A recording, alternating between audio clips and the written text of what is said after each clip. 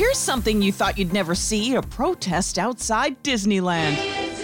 I'm Jennifer Brown. Here's what's trending. This weekend, Disney fans and some cast members stood outside Disneyland and demanded the gates be reopened. The California theme park has been closed for months because of the coronavirus. Thousands sit out of work. Protesters say if other parks have reopened safely, why can't Disneyland? California's governor has said he's in no hurry to reopen theme parks. Colorado is dealing with the largest wildfire in its history. Thousands have been told to pack it up and leave their homes in Boulder County. It's a harsh reality for homeowners. If the structure can be saved, it will be because fire officials are up there doing it. It won't be because of luck. I don't think we have luck on our side anymore. And a cop who normally works in the Gwinnett County schools in Georgia jumped into action on the road after she saw a car swerving. The lady looks at me, she says, "My baby's not breathing." The newborn girl started choking at home while eating. Officer Zakia Williams told the family to pull over. She took the baby. Started doing chest compressions. The baby was taken to the hospital and is doing well.